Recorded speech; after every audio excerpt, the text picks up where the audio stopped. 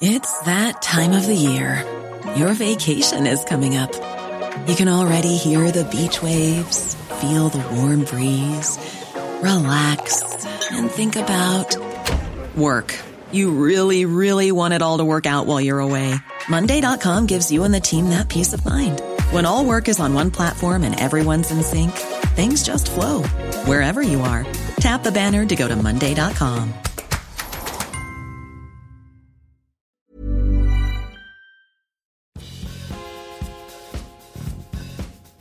Hey everyone, welcome to Alpha Chat, the business and economics podcast of the Financial Times. I'm Cardiff Garcia, and my co-host Shannon Bond is not with us this week because she has just given birth to a lovely baby boy named Merritt Bond Walker. Shannon, congratulations. Amy and I already miss you, but we can't wait to meet the little guy. So, filling in for Shannon this week is Matt Klein, my colleague on Alphaville. Matt, how are you? Good. How are you? How good a name is Merritt Bond Walker, by the way? It sounds like, classic Western, hero You're riding a horse. You're thinking of Walker, Texas Ranger. I'm thinking something, well, that could be it too. I was thinking maybe a little older, right. But Merritt Bond Walker, podcast Avenger. I don't know what he would be avenging exactly, but I just think it's a great name. Some great injustice. Yes. Yeah. Anyways, congrats again, Shannon. We're all really, really thrilled for you. Matt, before we start today's show, a bit of housekeeping, because you and I are going to be participating in an awesome event for the third straight year called Camp Alphaville. It's pretty fantastic. We're going to be going to London for July 1st. That's a Friday. We're going to be doing an all-day event. Conference isn't really the right word. It's an event. Yeah, don't call it a conference. It's been rebranded the Festival of Finance by the FT. It is a festival-like event. It will be festive. Yes, it's all day long. We've got some pretty heavy hitters in this lineup, Matt. All right. We've got Andy Haldane and Peter Pratt, the respective chief economists of the BOE and the ECB. All right. On my panel on peak globalization, we've got Tina Fordham, who's been here on the show. We've got Diane Coyle. I think you've got on your panel, you got Charles Goodhart. Who else? Charles Goodhart. I got Hyun-Song Shin, who's the head of research at the BIS. We got Elaine Ray, who's a professor who's notable for saying that having your own currency doesn't actually give you monetary sovereignty in the absence of capital controls. We've got George Magnus. We've got Karthik Sankaran. We've got, there are a whole lot of really great people coming to this event. And, if this stuff is interesting to you, we've got stuff on tax evasion and the music business and India and China and Japan and all sorts of other topics. This is just a fraction of what's available. We should also explain that, by the way, this is an event that takes place outdoors. All right. There's craft beer being sold as everything's going on. There's multiple events happening at once. So if you don't like what you're looking at, you can go to something else. It's not like a boring finance conference where you only have one option. And if that sucks, you have to wait for the next thing to start. It's just a different kind of event. It's unique, I think. So definitely check it out. Camp Alphaville, July 1st in London. Okay. And even if you can't make it to London, we will later on be, releasing some podcasts and videos from the event, but there's really nothing like attending it live. So if you can get there, go to FT Alphaville. That's at ft.com/Alphaville. And then in the top right-hand corner, click on the registration panel and go to buy your tickets. So much for the flogging of Camp Alphaville. Let's get on to this episode's agenda.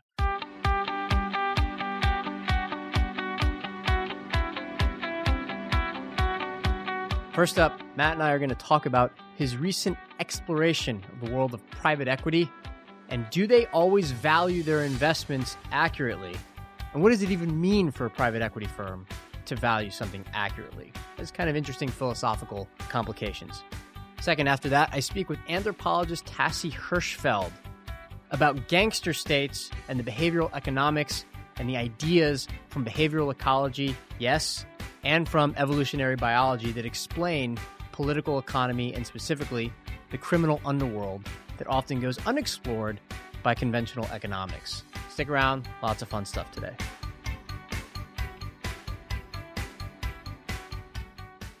Okay, and first up on the show, Matt is here with me in the studio, Matt Klein, and we're going to talk about his recent piece on, quote, private equity's mark to make-believe problem. All right, Matt, I love the philosophical way in which you start this. Here's your first line. Finance is the wrong business for people committed to the idea of objective truth. End quote. What do you mean by that? So basically, everything we talk about has value, right? And there's this idea of fundamental value or inherent value, and there's just no reason to think that that's true. The best you can say is that you have an asset that produces some kind of income, you think. And then the question is, what kind of multiple do you want to put on that income? So if you own a bond that's promising to pay you $4 a year forever, a perpetual, you say, well, maybe I think I'm going to discount that at 4% a year, so it's worth $100. Maybe I discount it at a different rate and it's worth something else. And these are, you can have a relatively small change in the discount rate, a relatively small change in the forecast you make, and the value can change radically. And most assets aren't nearly as simple to model as a perpetual bond, like I just said in the example. So I think when people talk about fundamental value or inherent value, you really have to be saying, well, no, that's not really what it is. The best we can do is, Keynes has this example of the beauty contest. He says, if you're trying to pick stocks, it's like trying to predict the winner of a beauty contest, not based on who's the most beautiful contestant, but based on what you think everyone else is going to say. So in other words, my formulation, maybe, I may put those specific words there, but it's a very old idea that it's really about how people as a whole value an asset, and these valuations can change pretty quickly. And to be, I guess, even more specific, an asset should be valued by the present value of its expected income stream. The problem is that the expectation of the income stream is itself a subjective idea. That's right. Right? It's the future. You don't know the future. It's the future. You don't know the future. This is especially problematic with the performance of companies, right, which could change. Right. So you mentioned the performance of a specific bond, right? But when it comes to equities, which are tied to the income stream of a company, right, and how it's going to perform, that it gets really hard. And so you end up with what we know of as the market. But I love this idea partly because finance is dominated by numbers, obviously, and these numbers can often give you the comfort of something precise. And yet often those numbers themselves are very illusory, and in that regard, deceptive in a way. It's sort of fundamentally a deceptive idea that you know what something is worth at any given time. It's a false sense of precision. You can plug in some very, several significant figures for what exactly you think the discount rate is and the growth rate is and all these things, but you just tweak those by a little bit. It's pretty individually, those tweaks can seem reasonable, and then you end up with a radically different answer. Right. And that's just the nature, that's why markets exist. Okay. So now let's tie these ideas to your investigation of private equity and how it values the companies that a private equity firm buys. Okay. First, let's start by defining exactly what private equity does. So private equity is now a much broader category than it used to be, where, it's anything that isn't, buying a share of a company that's traded on exchange. What I'm looking at here is more of a traditional definition of it, where leverage buyouts, essentially, where you take a company that was a public company, you then buy it. It's now no longer a public company. You add debt, and then you hope to make money on the difference. Maybe you make some operational improvements, sell it later. Okay, let's be as clear as possible. A private equity firm oversees its private equity funds and raises money from investors. The managers at the private equity firm that run the individual funds are known as the general partners. The investors in the funds are known as limited partners. Right. Those investors are often pension funds. Those investors are sometimes high net worth individuals. University endowments, other big institutional investors. Right. They give the fund money, and they are known as the limited partners. That's right. The private equity fund then goes out in search of private assets. It could be a private company. It could be a project of some kind. Yep. And then it buys those assets using the money it raised. And then it adds debt, sometimes by having the very company that it's buying issue bonds, high-yield bonds or other kinds of bonds. That's partly how it funds the purchase, but it's also how it gets bigger returns because it is levered up. The investment is levered up. That's what a private equity fund essentially does, right? Okay. Your investigation looked at how the investments of private equity funds compare against similar companies in the public markets, right, that sometimes perform better or worse than the private equity fund's investment, right? Right. Take us through what you found, because this is fascinating. So essentially, this is based on a research note that was passed along to me by a guy named Dan Rasmussen at Verdad Advisors, and he was looking at a very specific subset of the energy sector, where you'd think, obviously, there's a lot of different kinds of companies you can invest in, a lot of kinds of investments you can make in energy, whether it's a pipeline or an explorer or a services company, whatever. But overall, these companies tend to be relatively exposed to oil price. So you'd think that given what we've seen happen in the oil price since the summer of 2014, that there'd be some flow through. And in fact, if you look at public energy companies, all these different types, they all generally, they're different degrees, but they've all lost a lot of money. They've all lost a lot of value since summer 2014, as you'd expect. So what he did was he said, okay, well, let's look at the universe that we can find of private equity funds that focus on energy companies. Basically, funds that were raised in 2010 through 2013. So basically, they're buying while the market was going up, how they've done since then. And what he found was an interesting disconnect between companies where they did a lot of buying in, say, the funds were raised in, say, 2011, 2012. So you assume that they're actually still in the midst of buying assets, because traditionally, the way these funds work is you get the capital committed at the beginning from the limited partners. You then hopefully spend it all in the first few years, and then you spend the next, the remainder of the period, which is traditionally, you think it all adds up to about 10 years, but it could be a little longer, but you spend that period essentially reaping what you sowed and collecting dividends and selling the assets. So in the first 5 years of a private equity fund's life, after it's finished raising the money, it starts spending the money. It looks for companies and assets to buy, right? Then it might make changes in those companies' management, whatever it needs to do to try to get those companies to perform better. And then in the last 5 years of a private equity fund's life, it will start selling off its assets or extracting dividends from those companies to give back to the investors, right? That's so correct. It makes it really hard because these are private companies that it's bought. So they're not publicly traded. Obviously, by definition, they're not publicly traded. And so they have to figure out what they're worth some other way. Right. And this is what you mean when you talk about fair value accounting. Right. Okay. So basically, the way the accounting rules are stated, and this is sort of a common, it sounds like it should be common sense, is if there is some kind of publicly traded equivalent you can look at, then you try to extract the information you can from that to value your own. So for example, if you own a retailer and you can look at all the publicly traded retailers and you can look at their financial metrics and say, okay, what seems to be the valuations, the different kind of multiples you look at, but you can look at what those markets tell you. You can plug in your own numbers and you can come up with a range for your own asset. Right. It's a pretty reasonable. It's not perfect. You can say that, like, for an infrastructure investment, maybe there is no publicly traded equivalent, but in general, this is a reasonable way of going about things. And the point is that it's really weird if those publicly traded assets are performing one way, and then if those privately held assets are reported to be performing a totally different way. So if the private equity funds have invested in these companies and they're saying, because you have to take them at their word, that these companies are doing great, but the publicly traded companies are plummeting, that's weird. Right. And that's why the energy sector example is so useful, because this is really a situation where both for the publicly traded companies and the privately held ones, there's a mix within the sector of the kinds of companies, but at the same time, they're all very, very clearly exposed to oil price. You should expect a relationship. If you look at the relationship between the publicly traded companies and oil price, it's very clear. You look at the ones between the privately held portfolios of companies, we don't know what's actually in them. You compare that to oil price, you get a much different picture. And so the question is, well, why would that be? And it's not, there isn't really a great answer. You can imagine there's certain choices that may have been made, but collectively it seems weird that everyone made the same choice.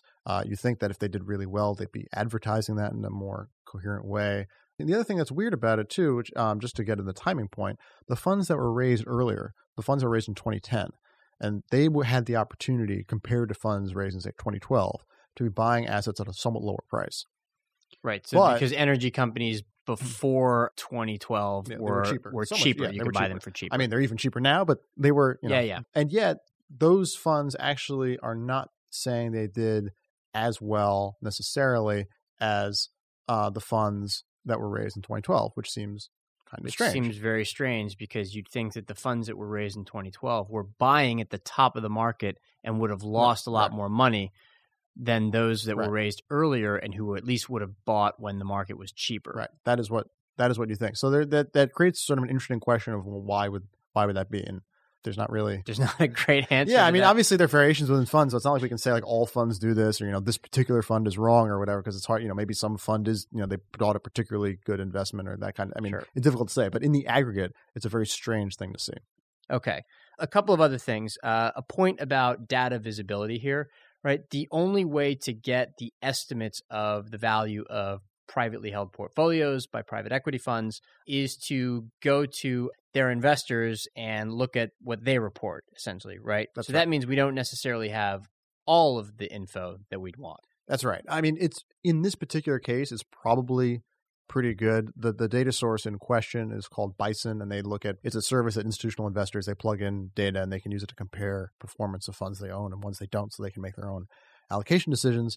And most of the money is in bigger funds. And most of the bigger funds are held by some institutions. So it's probably pretty good. I mean, I agree. It's not, the full universe. The bigger issue in terms of data transparency is you have to trust the private equity companies and what they say. And that's, it's not like they're giving you the underlying financial performance of what they hold. They're just telling you, oh, we've made money on this, or we haven't lost money on this, or we haven't lost that much money on it. All of which are weird things, given that the oil price is, less than half what it was. Here's my question, though. Do private equity firms have any incentive to be wrong about how they value their holdings? Because from what I understand, if you're a private equity fund, you lock in the committed capital from your investors early on, and you just call on it when you need it. So once you've locked in the investment, it doesn't seem like there's any particular reason to be over-optimistic about your valuation if you know that the money's coming your way.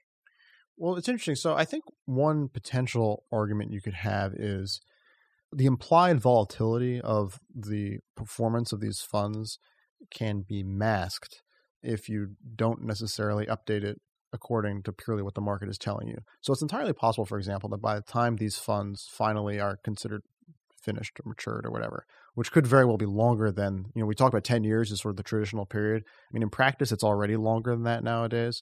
A lot of them, I think, what is it? Something like a third of the unrealized value of private equity funds as a whole, in other words, all the stuff they own, they haven't sold off yet, is stuff that was from funds that were raised before 2008.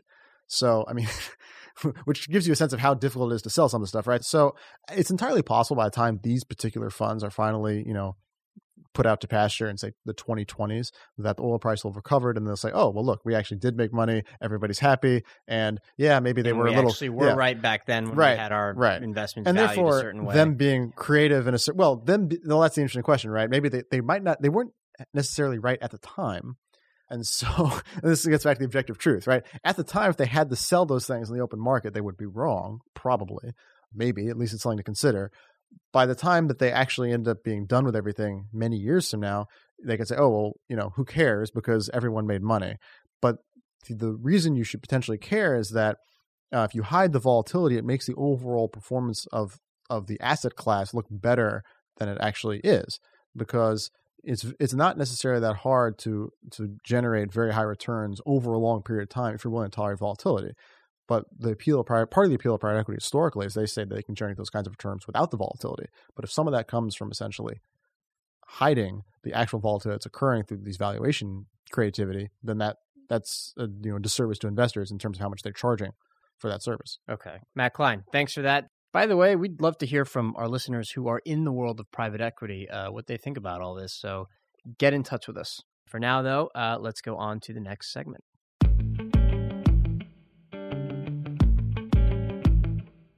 Joining us from her studio at the University of Oklahoma is anthropologist Tassie Hirschfeld. She spent the last couple of decades studying a new framework for understanding political economy and specifically the emergence of the criminal underworld and how it ties to the state. She's got a book out now called Gangster States, and she also has an article in Sapiens, the magazine. Tassie, thanks for being here. Thank you for having me.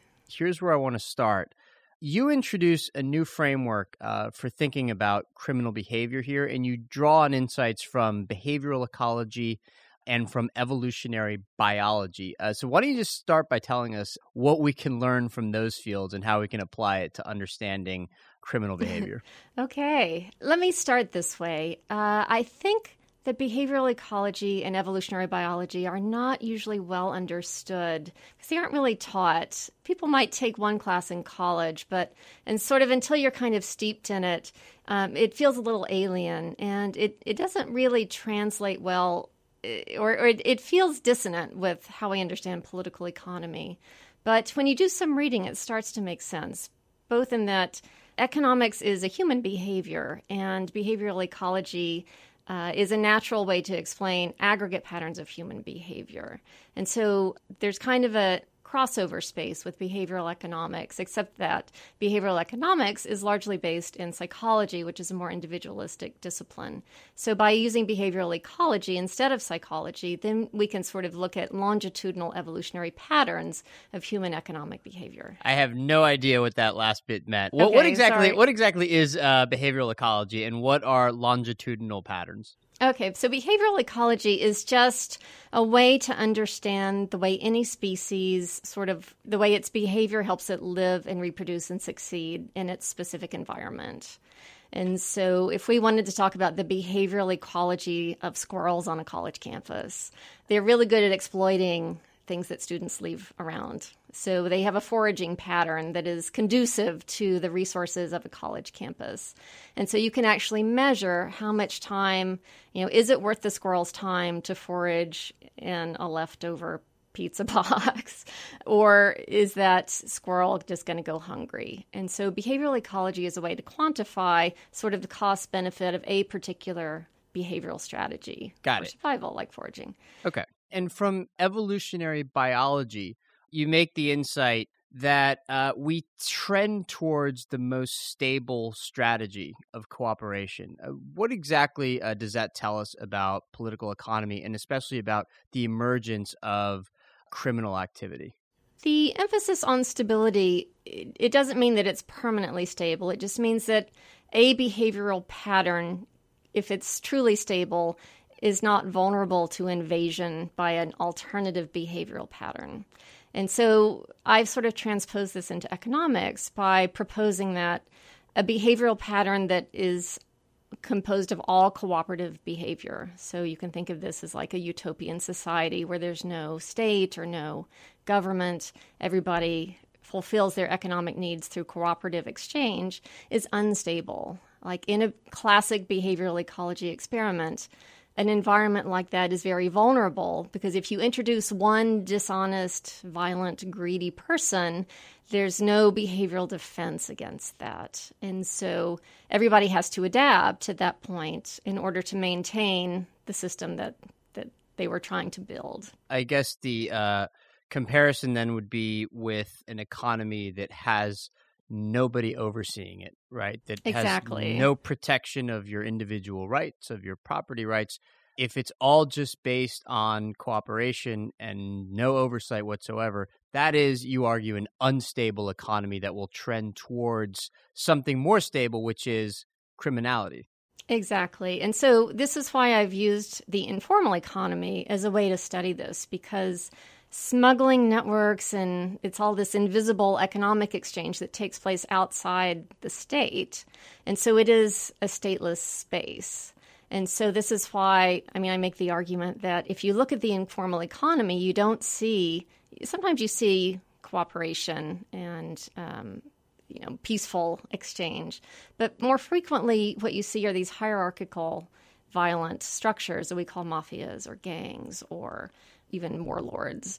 And so they're using violence to monopolize resources. And so it's no longer a peaceful system of exchange anymore. It's this hierarchical predatory structure. Yeah, I guess something that's interesting about the book, too, is that it introduces this idea that once you have the establishment of these gangs or these mafias using violence to enforce their particular racket, right, the process becomes formalized, right? They start actually drawing borders and things like that. How does that work? So if you imagine predators and prey animals, the predators are dependent on the prey because if they overeat the prey animals, they also starve. And so if you have two competing mafias or protection rackets trying to occupy the same space, they over-prey on the economic production of people who are actually growing crops or building things. Mafias have to be organized as a monopoly over a specific geographic region because when you have more than one of them competing for control, they drive the entire economic system. Nobody survives, right? So it's like too many predators, not enough prey. And yet, I think you also discussed in the book how some of these mafias, even when they have established their proper borders and everything, are still vulnerable to that point when over time, economic activity stops anyways because it essentially has become subject to the monopolies' predations, right? Exactly. Like it has become, yeah. And so even if you have a stable system, it's only stable for a while because there is a natural tendency for wealthy mafiosi or warlords to overconsume. And there's actually an archaeologist who has studied kind of the prehistory of this in areas that have seen like formation of complex societies followed by crashes and multiple cycles of this over 1,000 years or so. And he sort of used a phrase like the tendency of elites to compete with one another and to over-prey on their populations to sort of build these monumental palaces or to engage in warfare. Warfare is very expensive. And so if you're sort of taxing your population to build weapons or taking so many people out of economic production to be soldiers, there is a tendency to sort of overbuild. Sure. And I guess to this point, we've been talking about this kind of activity in the criminal underworld. What you just talked about, though, is when an actual state is organized around this kind of rent-extracting activity. You make the point in the book that actually for most of human history, that has been the natural state until the last few hundred years. That is a strange observation, and this has to do with the unique perspective of anthropology because our time horizon goes way back to prehistory. And so when you look that far back with a 100,000-year time horizon, what you do see, starting about 10,000 years ago, when humans first began producing agricultural surplus, then you have the formation of these complex societies. You first get standing armies, you get craft specialization, and you get marked political boundaries. So all of these things kind of happen at the same time, and they happen independently in at least 7 different places. So there's this convergent evolution of complex institutions, which we now call states. But in anthropology, this is a problem for us. Like, why do we have states? Why does everyone live in a state? And so using this model as a way to explain why, the racketeering evolves first, and then those institutions that were used for racketeering are kind of repurposed for governance. Yeah, this to me is interesting as somebody who studies economics and economic history, because the escape from the Malthusian trap a few hundred years ago is still, explaining that is still a bit of a mystery, right? The idea that for most of human history, living standards didn't really climb all that quickly. And then a couple hundred years ago, or, a few hundred years ago, I should say, we somehow became a little bit better at cooperating in order to trade, in order to specialize. And that has been, sort of the source of monumental enrichment in human progress in the last few hundred years. But I guess it's easy to forget that that is still a very small period of time within the context of humans being recognizably human for only 50,000 years or something like that. Yeah. The innovation of democracy was great. I'm a fan. But again, from an anthropological point of view, this is really recent. And so the majority of our time as a species was spent in these sort of small-scale hunter-gatherer societies. Even for us in anthropology, agriculture is still really new. And so the sort of social system of a complex agricultural society is still not entirely in keeping with what we might call, our evolutionary environment or what is normal or natural for us as a species. So I am a fan of where we are now, but the question of sustainability comes up, right? Like democracy is very stabilizing, but democracies can still become destabilized, including by organized crime, which is what we see going on in a lot of parts of the world right now. Can you actually flesh that out a bit? Can you give us a few examples of places where, for instance, a democratic approach that appeared to be stable was destabilized by this kind of activity? Oh, boy. Where to start?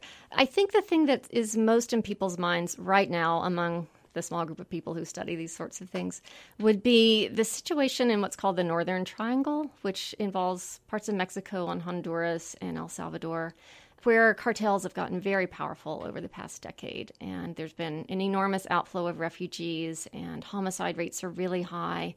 And I think the recent assassination of a new mayor in Mexico really got people's attention about how the underworld can kind of emerge and take over the institutions of the upper world, like a democratically elected mayor.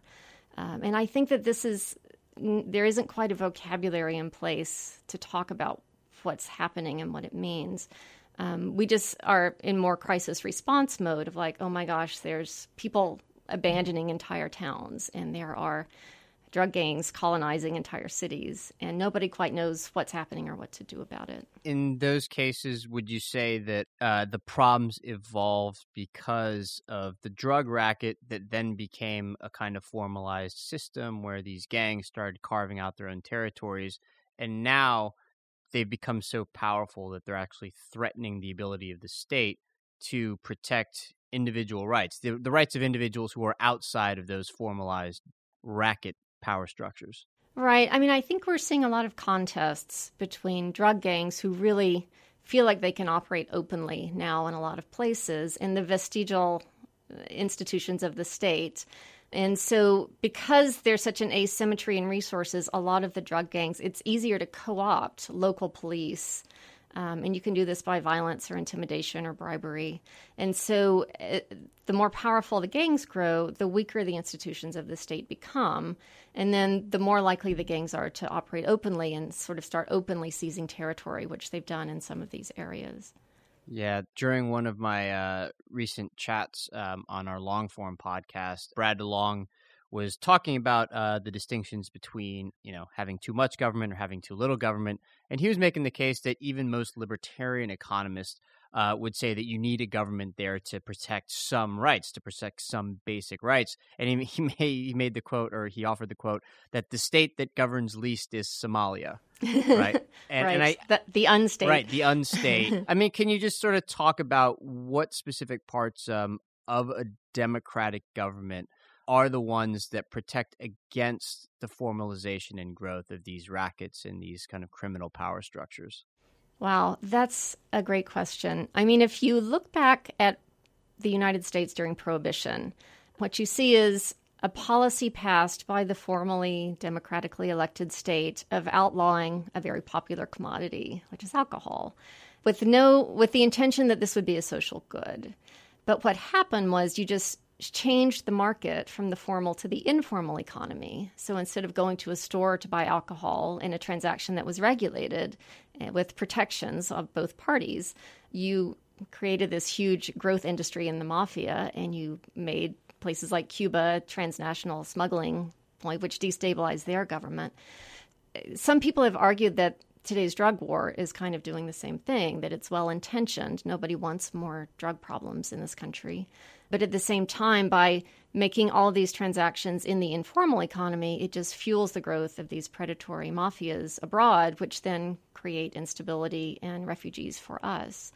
Now, I'm not a complete libertarian about drug laws. Obviously, these substances are dangerous. People die from them. So every society kind of has to make a choice about, or at least understand what the consequences are of a certain approach to prohibiting access to things that people want, or if there's a strong market demand for prohibited commodities, to just know that at a certain point, prohibition becomes counterproductive, or that it creates new problems that you quite aren't prepared to deal with. Okay. Tassie Hirschfeld, the book is Gangster States, Organized Crime, Kleptocracy, and Political Collapse. Thanks so much for talking to us. Thank you. But before we let you go, though, Tassie, what is your long-form recommendation for our listeners? Oh, there have been some fantastic books about crime that have come out lately. Young Grillo, who has written a book called Gangster Warlords about the Northern Triangle in Mexico. And also Misha Glenny, who is one of the most talented crime writers, crime reporters. And his book, McMafia, was very influential. And he has a new one out on Brazil. So those would be my two big ones.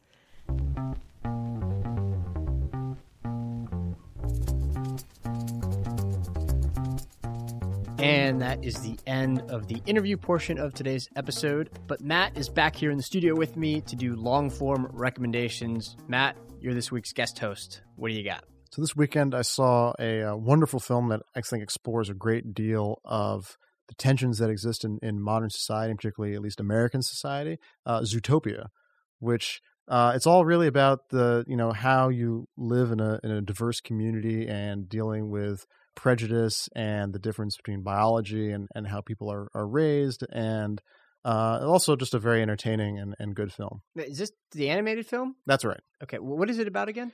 You imagine a world in which animals are able to interact with each other in society across species as if they were all people, more or less, speaking in English.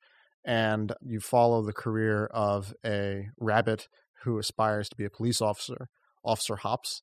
And she is tasked with finding a missing otter, and in the process discovers a conspiracy, and a whole lot of other things happen. But I mean, at its core, it's really about dealing with prejudice and diversity, and recognizing differences, and understanding that, you know, people can talk about, you know, biology defining your character, not necessarily, or maybe it is, but it's an I think it's a worthwhile film, and also, just as I said, just entertaining. Okay. That sounds like fun. It sounds like you've also intellectualized Utopia more than I think most people have, which is why we have you here. All right. I've got one of my own, too. It's from the new-ish magazine Quanta. All right. The title is New Evidence for the Necessity of Loneliness. It is about the search for the neurological basis of loneliness, right? So about identifying the part of the brain that's responsible for it. And in that sense, it's a fairly conventional profile, but it also adds in some really intriguing insights about the evolutionary basis for loneliness, right? So the idea here is that having a very high sensitivity to loneliness, right? In other words, it makes you feel really bad when you're alone, leads you to seek out your group. And so loneliness in that sense, or a sensitivity to it, is necessary for cooperative behavior, for social behavior, that kind of thing.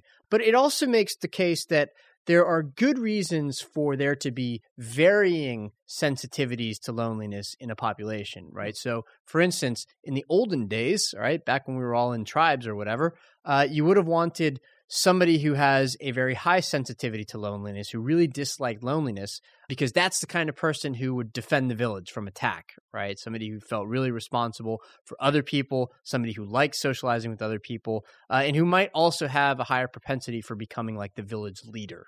Okay. But you also want people with a lower sensitivity to loneliness, because those are the explorers, right? Those are the people who go out on their own and they look for new things, and they maybe help to expand the territory, whatever, right? These are the guys who are out there looking for something new. But you don't want even those people to have zero sensitivity to loneliness. You don't want them to be totally tolerant of loneliness. They'll never come back. They'll never come back. You want them to come back and to, you know, bond with the group and to bring their insights back to the group and to have the group benefit. And then you have people all along the spectrum. So anyways, just a really insightful idea, and just from a magazine that I don't think a lot of people have heard of, but that I would recommend. It's called Quanta Magazine, Illuminating Science. Check it out. And that concludes today's show. As always, you can give us a call at 917-551-5012. That's a U.S. number. So for our overseas listeners, you can add a +1 on there. That's the U.S. country code. Again, 917-551-5012. You can send us an email at alphachat@ft.com or tweet us. Matt Klein is at M_C_Klein. I'm at Cardiff Garcia. Matt, no thanks for complicating that for us, buddy. It's a really common name. just try Googling it and see how many people come up who aren't me. Fair enough. You can leave a review and rate the show on iTunes. Please do. It helps other people find us.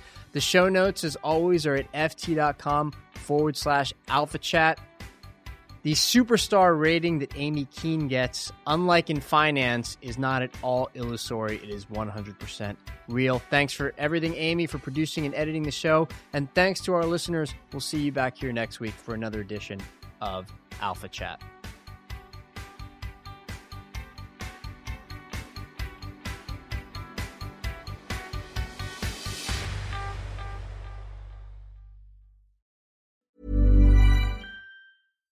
When you make decisions for your company, you look for the no-brainers. And if you have a lot of mailing to do, Stamps.com is the ultimate no-brainer. It streamlines your processes to make your business more efficient, which makes you less busy.